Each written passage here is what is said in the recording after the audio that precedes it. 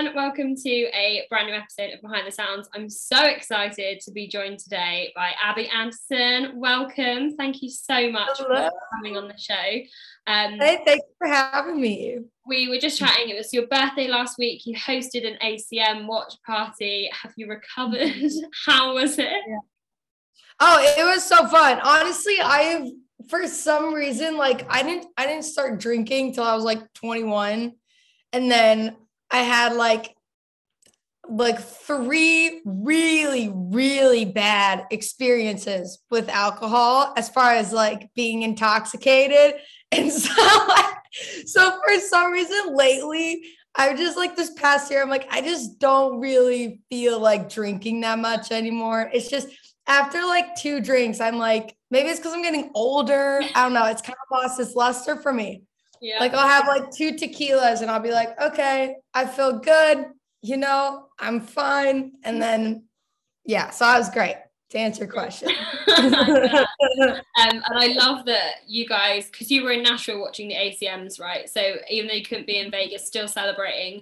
So good to have kind of award shows and back, live music back. How has it been kind of coming out of being inside for 2 years and being back out and performing again?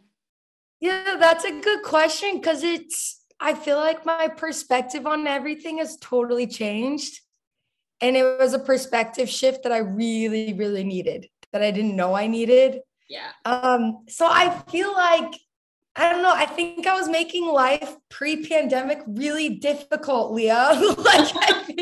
I think I was yeah, after pandemic, I'm I love music. I love my career. This is all I've ever wanted. This is all I've ever been good at. Okay.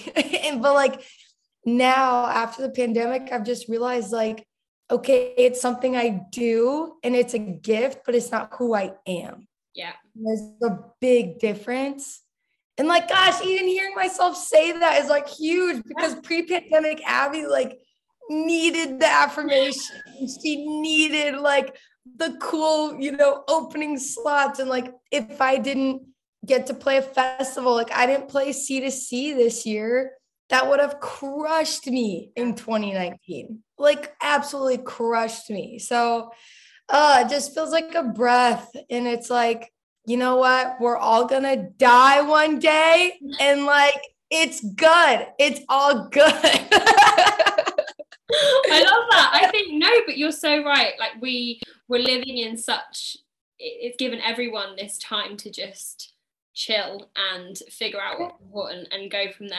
So it's so nice. And I love that you've just said that this is all you wanted to do, because that's where I wanted to start. Growing up, I'm assuming you were a musical child. You strike me as the sort that just kind of started singing at a very young age. What made you get into music? So yeah, I grew up in Dallas, Texas. And in Texas, I mean, country music is huge in Texas. And so that's kind of what I just grew up listening to. My mom and dad are very musical. They don't do it professionally, but my dad, we all grew up singing in church, me and all my sisters. My mom has a beautiful voice. She's got this beautiful country voice. And so I don't ever remember not having music around or not playing piano or not listening to music. It was just always there. And it was everybody's creative outlet, Yeah.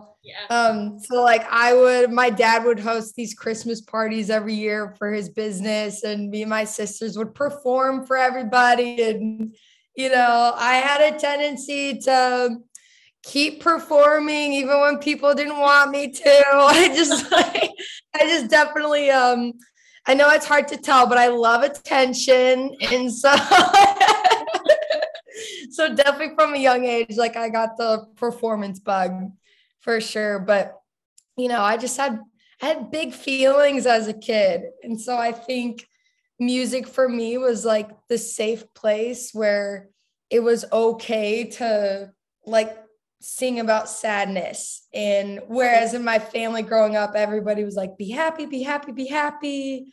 But for me and my music, that was the one place where I was praised for like having emotion, for like writing about sadness, writing about anger. And then my parents would be like, this is amazing, you know? So I definitely took to it, I think at a young age, as like a coping thing, thankfully. For sure. It's obviously paid off. But when you, obviously country music, massive part of your life growing up, but were there any artists in particular that you kind of look back at your childhood and you're like, they were the people that inspired me Yes. to where I was? Yes. Oh my gosh. For the songwriting, Merle Haggard, for sure. Like I mean, imagine like a 6-year-old little girl listening to like Okie from Muskogee or like Mama Trent.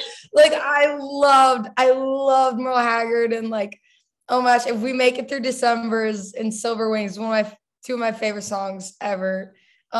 Just the sadness he wrote about and how he wrote it with such like calmness to it too. Like, it's like, yeah, this is just a part of life, you know? Merle Haggard for songwriting, for sure. Vocally, I'd say I listened to a ton of Tina Turner, like a ton of Tina Turner. It's like Tina, Linda Ronstadt, Martina McBride, you know, Shania Twain, all the staples. I listened to everything, and Garth Brooks, of course.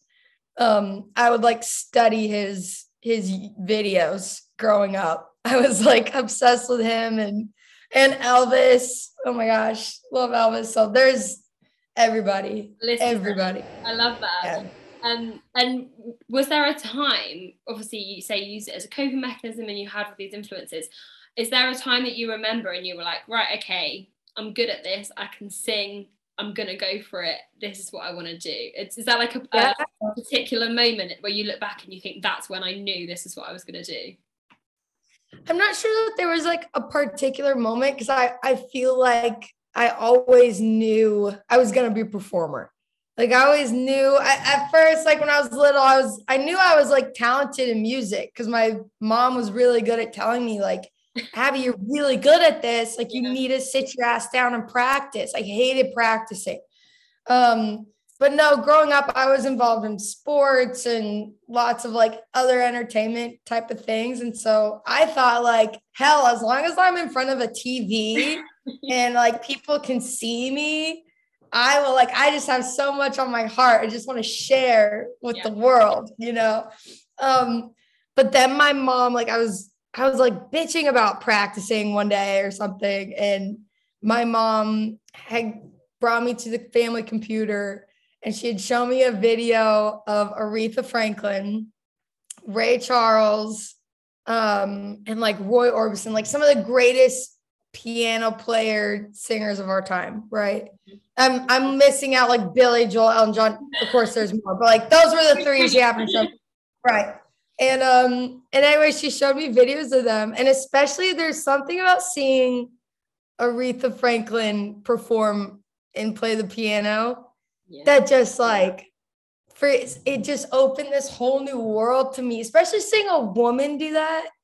I don't think I realize now the impact it had on me as a young girl, seeing a woman do that. Cause I'd always seen like, there's tons of male piano player singers, you know, which like at a young age, I don't think we consciously think about gender.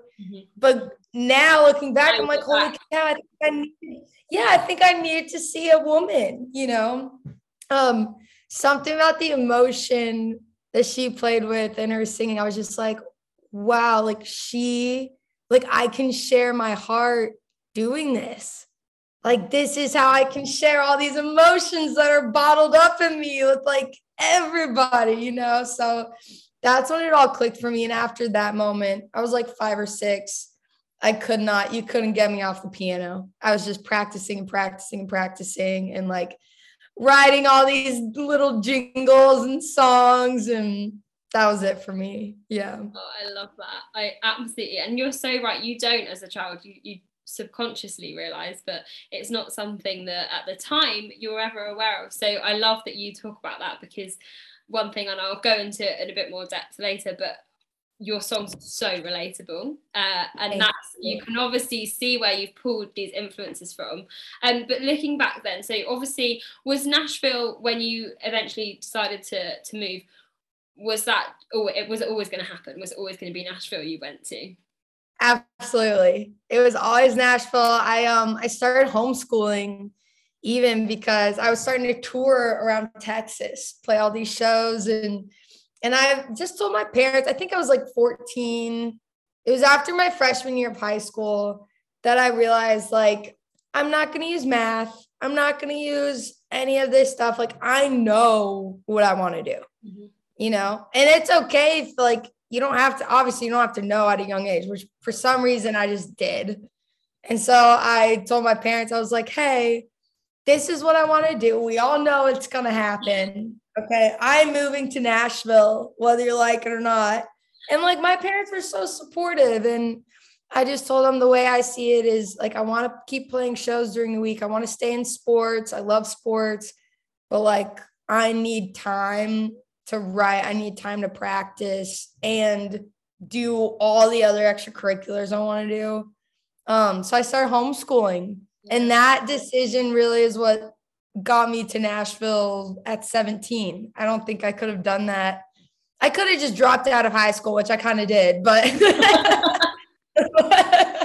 don't think I like officially graduated high school. My high school education career is a little spotty, okay, but I got my ass to Nashville, so. And you tried, like, you had the homeschool, you know, we tried to make it work, and obviously it's led you to where you are now.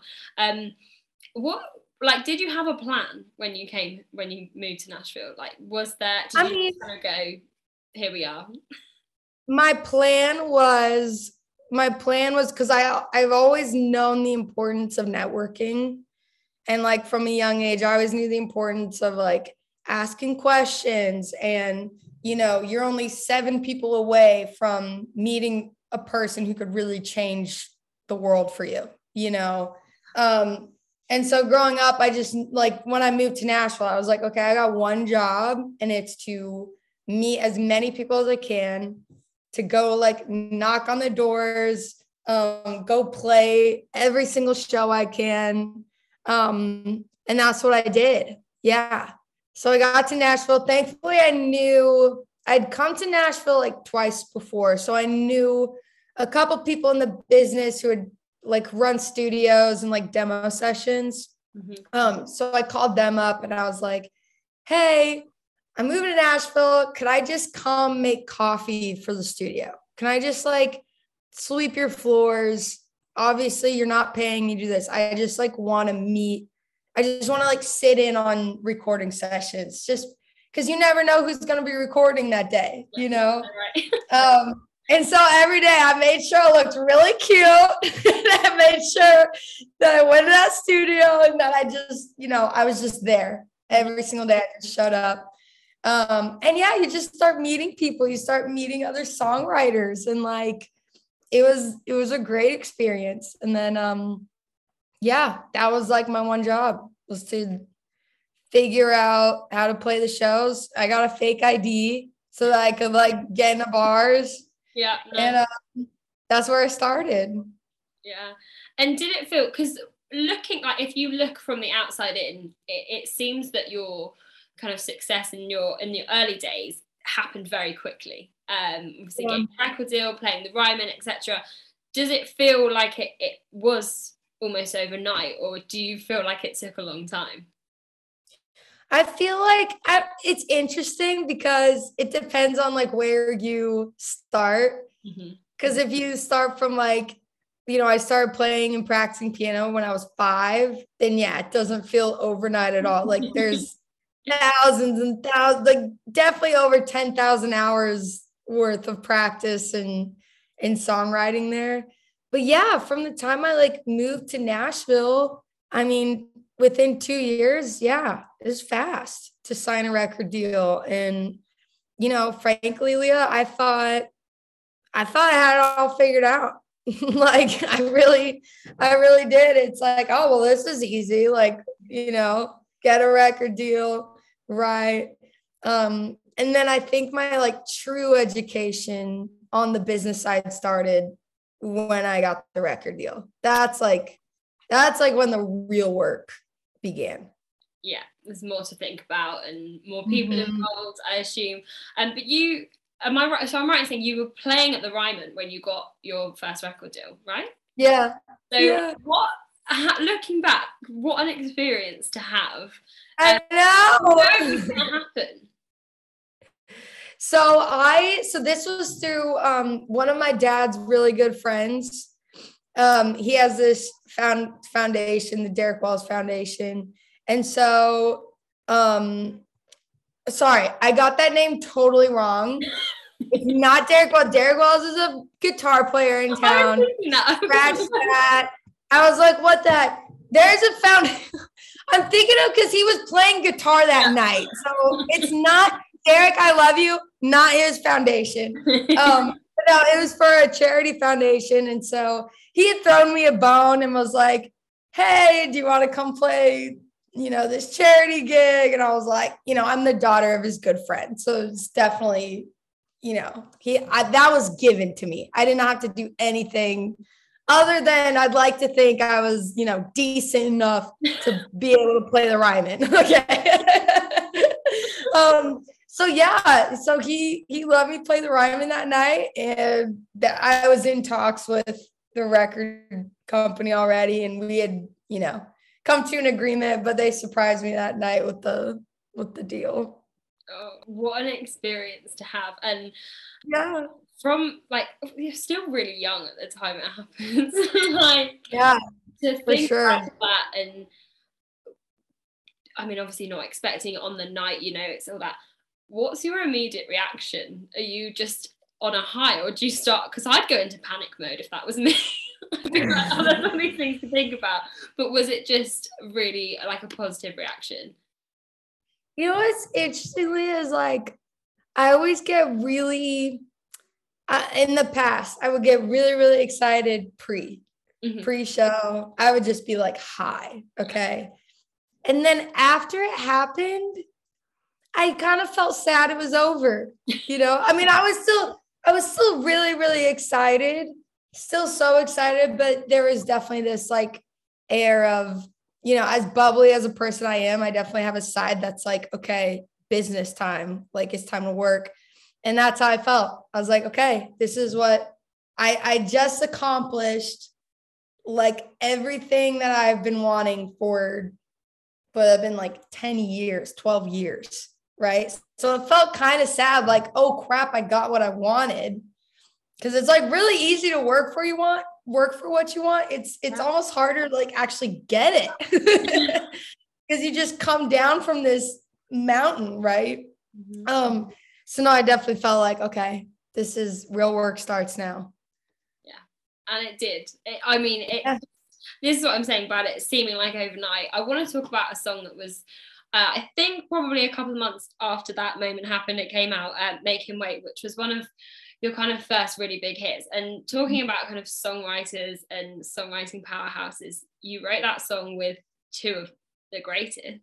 Yeah. Tom Douglas and can you tell me a little bit about the story behind that song and why you chose that to kind of be this single that it turned out to be? Obviously incredible. Yeah. No, this is an interesting story because when we had the day we wrote that song, we were honestly all thinking like, oh my gosh, this is a great song. Like Tim McGraw would sound great on this. Like I was thinking like this, like I'm thinking of like a father singing to a daughter, which now looking back, I don't think it would have worked. I really don't. I think it needed to come from a female perspective, but no, so the day we wrote that, I got a call from a dear girlfriend of mine. She was in college at the time, like I was supposed to be. and she called me and she was just crying her eyes out. Just, she had gone on a date with this guy and she was just feeling used. And rightfully so. I mean, this is a story we know very well. Nothing like unconsensual, nothing like that. But she had just felt like they had taken things to a point where she looking back now, you know, it was the classic story, like he's not calling me, now he's ghosted me, like after using her, you know what I mean? Yeah. And so that's just a story that I kept hearing over and over and over again from all my girlfriends. And like, I'm so thankful that I personally had never experienced that. Yes, I've been ghosted plenty. I have been broken up with plenty, but to have that feeling of like giving yourself physically to someone to then be rejected, that's like a whole different level of worth of like, I can't imagine how that feels, especially as a girl, because we are so sensitive. We are so emotional and it's beautiful and we should be like, that's our gift, you know? So anyways, I kind of took that feeling with me to the right. And I just like, for some reason, this line, make him wait, like kept coming to me because growing up, my parents had always said, like, you don't do anything you don't want to do. Like, because you're a girl, you have all the power in the relationship. We really do. We're not taught that, no. But we really, really do. And so I'm thankful to have been taught that. A lot of girls aren't taught that. You know what I mean? A lot of girls don't have dads to teach them that, or mothers to teach them that. So I'm very privileged when it comes to how I was raised. So anyways, I take that feeling with me to the right, and we had started on a different song. We wrote that song in like an hour. And then my crush at the time is so funny because like I was crushing hard on this boy at the time, and he had called me, and Josh knew all about him because me and Josh talk about everything. And he was like, "Oh, Abby, like so-and-so's calling you. Are you gonna answer it?" And I was like, "No, I'm gonna make him wait. I'm gonna make him wait." And I see that, like, again, that phrase just like came up like verbally again that I'd been thinking about. And Josh and Tom kind of looked at each other like, "Oh my gosh, what did you just say?" And I was like, "I'm gonna make him wait. Like, if he wants me bad enough, he'll wait." And they were like, "What the heck?" Like, and I kid you not, Leah, like top to bottom, we wrote that song in like 30 minutes, maybe. Wow. And like that first verse, like Josh sat down at the piano and started with a ba-da-ba-ba. Like, he's so talented at that. Just like, you know, he just plays these beautiful chords, and like that melody just, it wasn't me. It was like we were channeling a higher power. I really do think that, like, that first line, the when he calls you, you don't have to answer right away. Make him wait. It's because my crush was calling me. Like, I literally just wrote about like what had just happened. Like, all the things just lined up perfectly. That was probably one of the easiest songs to write ever. Yeah. And it would not have happened without Josh and Tom in the room. Because like Tom Douglas is one of those geniuses where he just sits down with a notepad, doesn't really talk that much, and is just like writing. And, you know, and then my annoying ass is just like spewing out stuff all the time too. So it was chaotic, but like we got it done. So and like you say, like we've all been there. Everyone knows that story, whether it's yourself or your friends or daughters. Was it automatically when you wrote it, you were like, yeah, this needs to be a single, this needs to be out in the world for everyone? Not at all. I didn't feel that way at all. Like, I thought it was like a nice song. We all kind of looked at each other like, yeah, like let's pitch this to Tim McGraw. Let's Keith Urban. But then Josh had played it for my record label president at the time, and his eyes just got all big. And obviously they heard something that I did not hear at all. Cause like, you know, I mean, the music I had put out was like all the music I had been writing is like very personality driven, very fun, up tempo. Like, I thought that would be my first single. Like, that's the no brainer, is to like lead with the personality, lead with the fun. Cause it felt like that was kind of, you know, a spot I could take in radio, especially. So no, I wasn't thinking that for a single at all.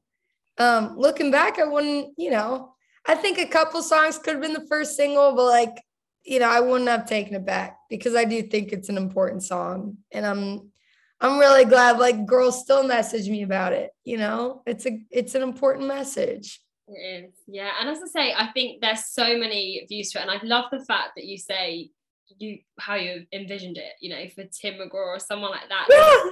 From a what do I know? Nothing. Okay. Absolutely nothing. No, well, you definitely do, because look at you now. But it obviously opened a lot of doors for you, because so it came out 2018, and I'm assuming, well, the next 2 years, obviously, before everything stopped, you didn't stop. You did all these amazing tours and experiences. You were one of the next women of country with CMT, which is a huge thing and a huge honor.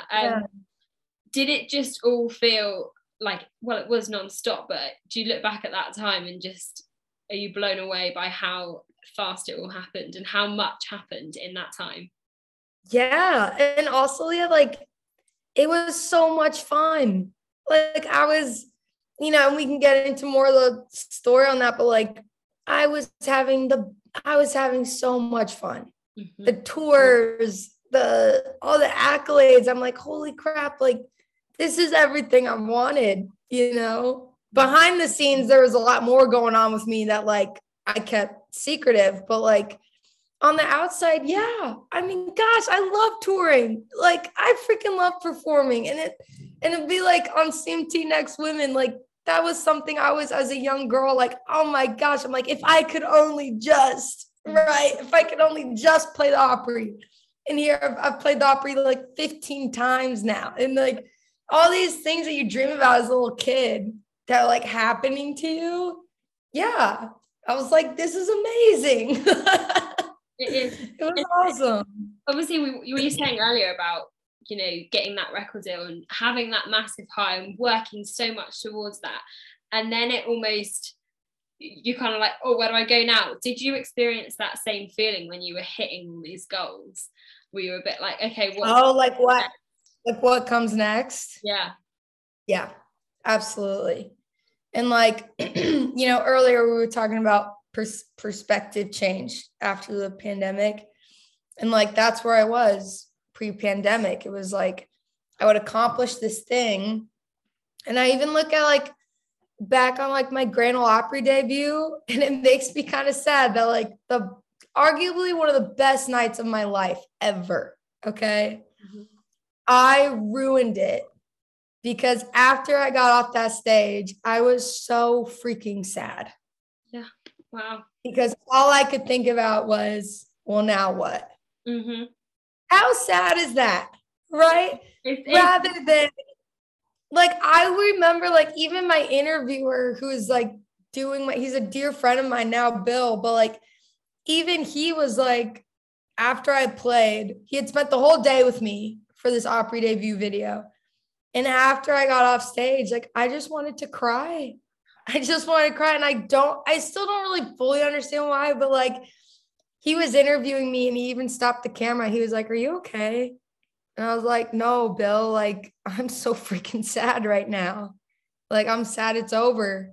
Rather than thinking, gosh, this moment is amazing. Like, who knows, maybe I'll get to play again, or even just not thinking about the future. Why not just like enjoy that moment, But yeah, I ruined a lot of cool hurdles because I was just constantly like, what's next? What's next? What's next? Like, oh, well, she's doing that. He's doing that. I need to get that. Oh my gosh, I ruined so many things. But I love that you admit that and you are so aware of it, because do you think now that you, obviously, as we said, like that whole post-pandemic feeling, but you're going to look at things so differently now and you're going to take all these moments. And during that time, you put out a lot of songs, but some of which kind of, obviously, as you say, you have your personality songs and your bubbly songs, but some really emotional ones too. Are there any songs like during that time that particularly you lean on and you were like, I'm so glad that I put that one out in the world? Obviously, I'm sure you're proud of all of them, but are there any in particular of that period of time pre-pandemic you're like, yeah, that was the one I needed to get out? I think, let's see, as far as like a more emotional one, I mean, I still love that I'm Good EP. That EP is a vibe. I'm still proud of that one. No, I would say like the one song I think I needed to get out was probably Don't Matter Now, which a lot of people don't know. But like I wrote that, I was really, really depressed when I wrote that. And it was one of those and I wrote it pre-pandemic. It was like kind of end of 2019. I'd been coming off of like, again, second single at radio, didn't work, didn't do anything. And I was just feeling like, golly, like, what am I doing? You know, I took a song to radio I didn't even like. Like, what am I doing? Yeah. And thank God it didn't work. Like, then I'd be singing it the rest of my life.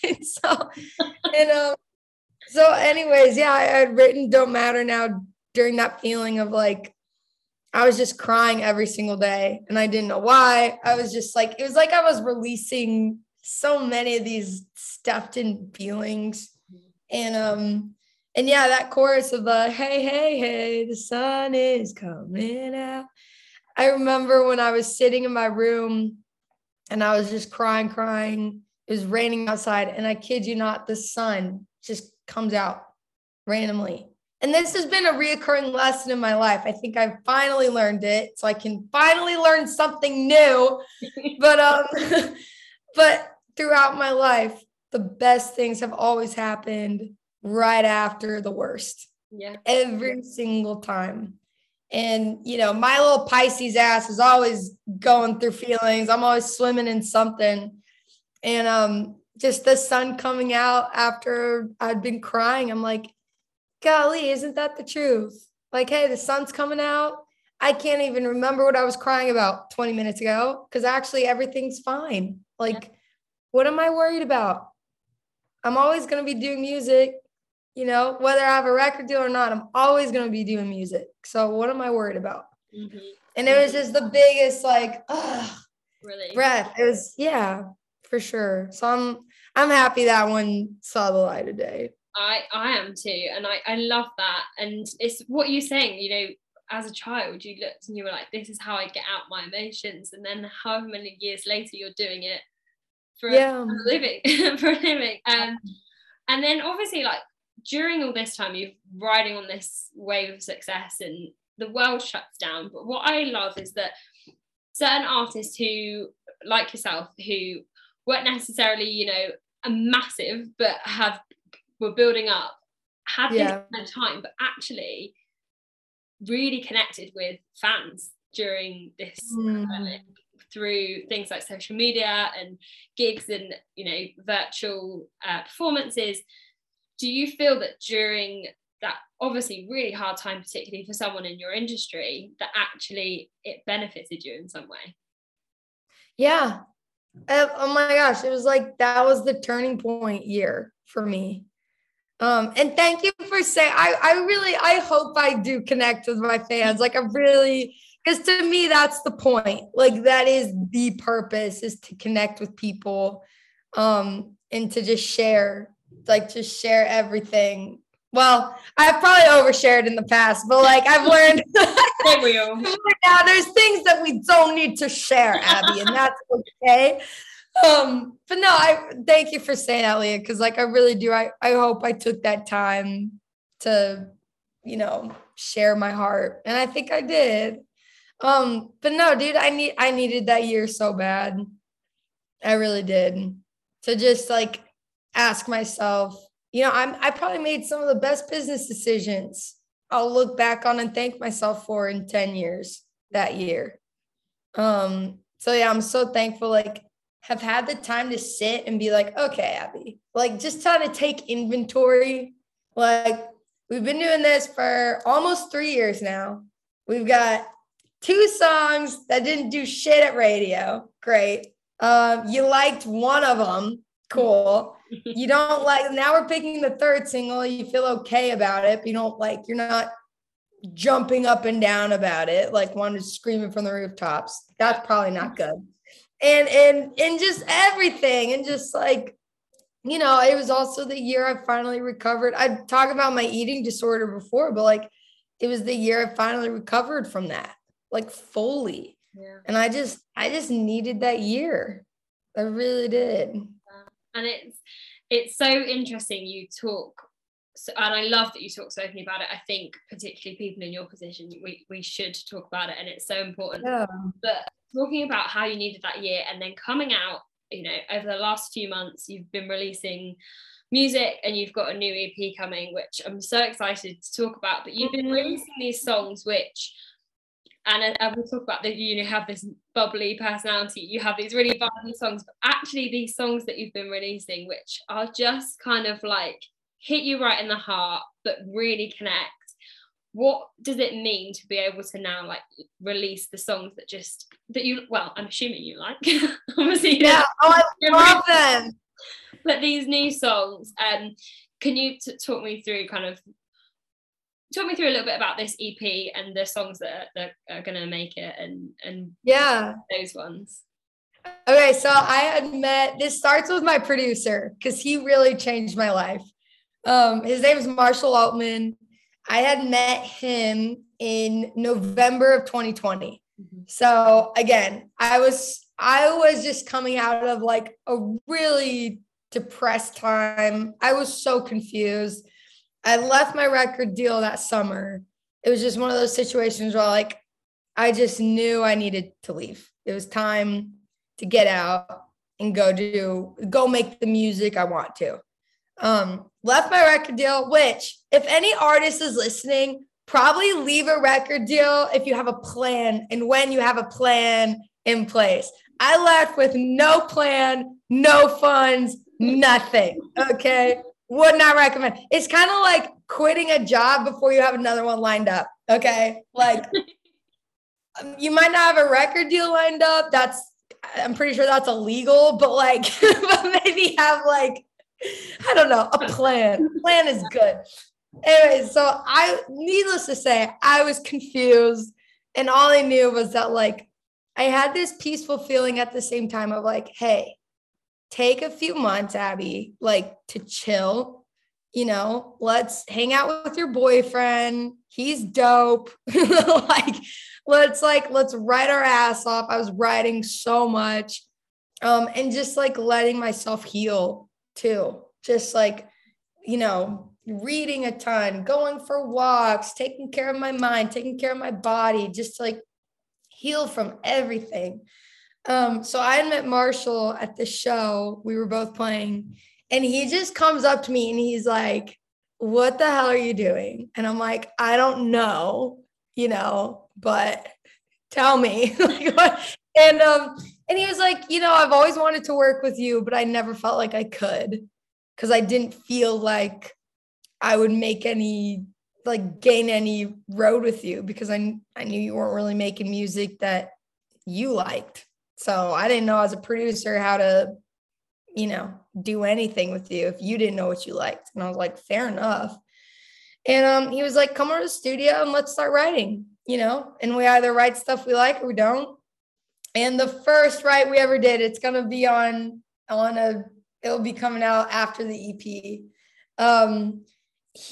We just like looked at each other and I'm like, where have you been all my life? Like, this is crazy.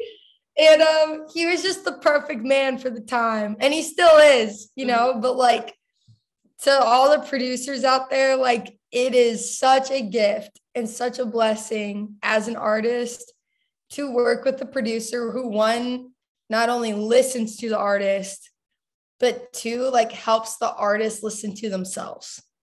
And like, it was the first time I'd ever worked with someone, and I've worked with amazing people. That's not to disregard the talent of past producers. Like, I freaking love everyone I've worked with, but Marshall was the first one to be like, I would catch myself in my people pleasing, being like, I don't know, do you like it? And he'd be like, I don't know, do you like it?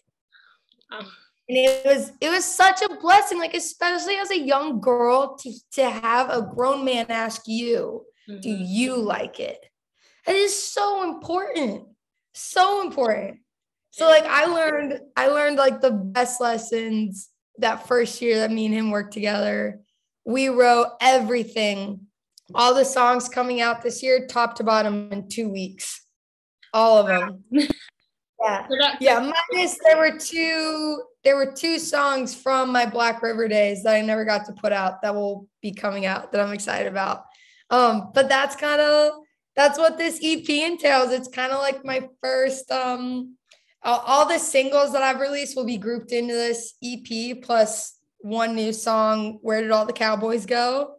And the reason why I wanted to do that was, and I hope my fans aren't mad at me because really it's only one new song and I hope they're not going to be like pissed off, but like, because I realize that's kind of annoying, but I just wanted, I wanted to give everyone time to like listen to all these singles together because it really does set up the right, footsteps for everything else to come. So. It really does. And I you've kind of already answered my next question, but I was going to say, of the songs that obviously you've already released and the new one, are there any in particular, if someone had to pick just one song to listen to, and I know that you've just explained they're kind of a collection together, but is there one in particular that you're really excited that it's on there?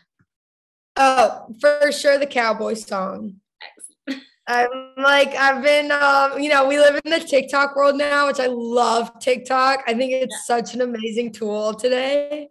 And just the response I've gotten from that alone, I'm like, I've lived with this song for almost 4 years. And so I'm like, yeah, it's a good song, whatever. But it's kind of like refurbished this new love for with me. I think it's like the simplest song I've ever written. And people love it. So I'm excited for everyone to have it. I'm excited. And it comes out next week, which is super, super exciting. I'm gonna wrap up now, but I'm so excited for new music. I do have 3 questions that I ask everyone in every interview, which I feel like you may have the answers to. They're all around threes. Firstly, do you have 3 songs that you wish you'd written? Okay. I'll answer 3 songs I love, and I'm glad I didn't write them because I wouldn't have written them as good. 1, Desperado. That song makes you cry every time. 2, That's the Way Love Goes by Merle Haggard. And 3, Vienna by Billy Joel. Yeah, so glad I didn't write them. That's fair enough. I like that you admitted it. What about 3 albums you couldn't live without? Oh, Norah Jones, Come Away With Me, Ray Charles. Oh crap, I'm blanking on the name, but it's like soulful sounds in country music. He made a country record. Yeah. That Ray Charles record. And then probably Joshua Tree by U2. Nice. And the final question, 3 artists or writers or producers that you haven't yet worked with that they're kind of your bucket list, you'd like to work with them in the future? Ooh. Okay, I love One Republic. I want to work with Ryan Tedder so bad. Which, I mean, so does everybody. Yeah, it's fine. We tag them in this. So we manifest and tag away. So yes. No, I feel like he has such a great energy about him. Such like a fun aura. Ryan Tedder for sure. Man, dude, I don't think about this enough and I should. I really should. I love my producer, Marshall. Like I could work with him the rest of my life and be a happy, happy girl. I'm trying to think, an artist, like an artist I would love to collab with. I really, really love, I love Maren Morris. I really do. I love her vocals. She's such an amazing songwriter. And Kane Brown. I think like me and Kane would sound good together. I can hear that. I really do. Right? So. And we both kind of have that like mixed thing where people are like, what ethnicity are you? And it's like, I don't know. So I think it'd be down. I love that. I love that. I mean, yeah, well, this is a manifesting session as well. Yeah. And I normally at this stage I would ask what's next, but I don't want to ask that because we've just discussed that that's actually. Oh, you're good. But are there any plans for maybe some touring? Yes. Coming. How are the next few months looking for you? Yeah, so we're doing CMA Fest in June, which I'm so excited about. And then I'm going to be heading to CMC Rocks in Australia in September, I believe. So that'll be really fun. And then we're working on sprinkling in some dates, in between that for sure. But yeah. Well, I'm so looking forward to the EP next week. Thank you. I can't wait, and hopefully, get to hear you live in a couple months at CMA Fest. But good luck with everything. Thank you so much for coming on the show and chatting. It has been an absolute pleasure.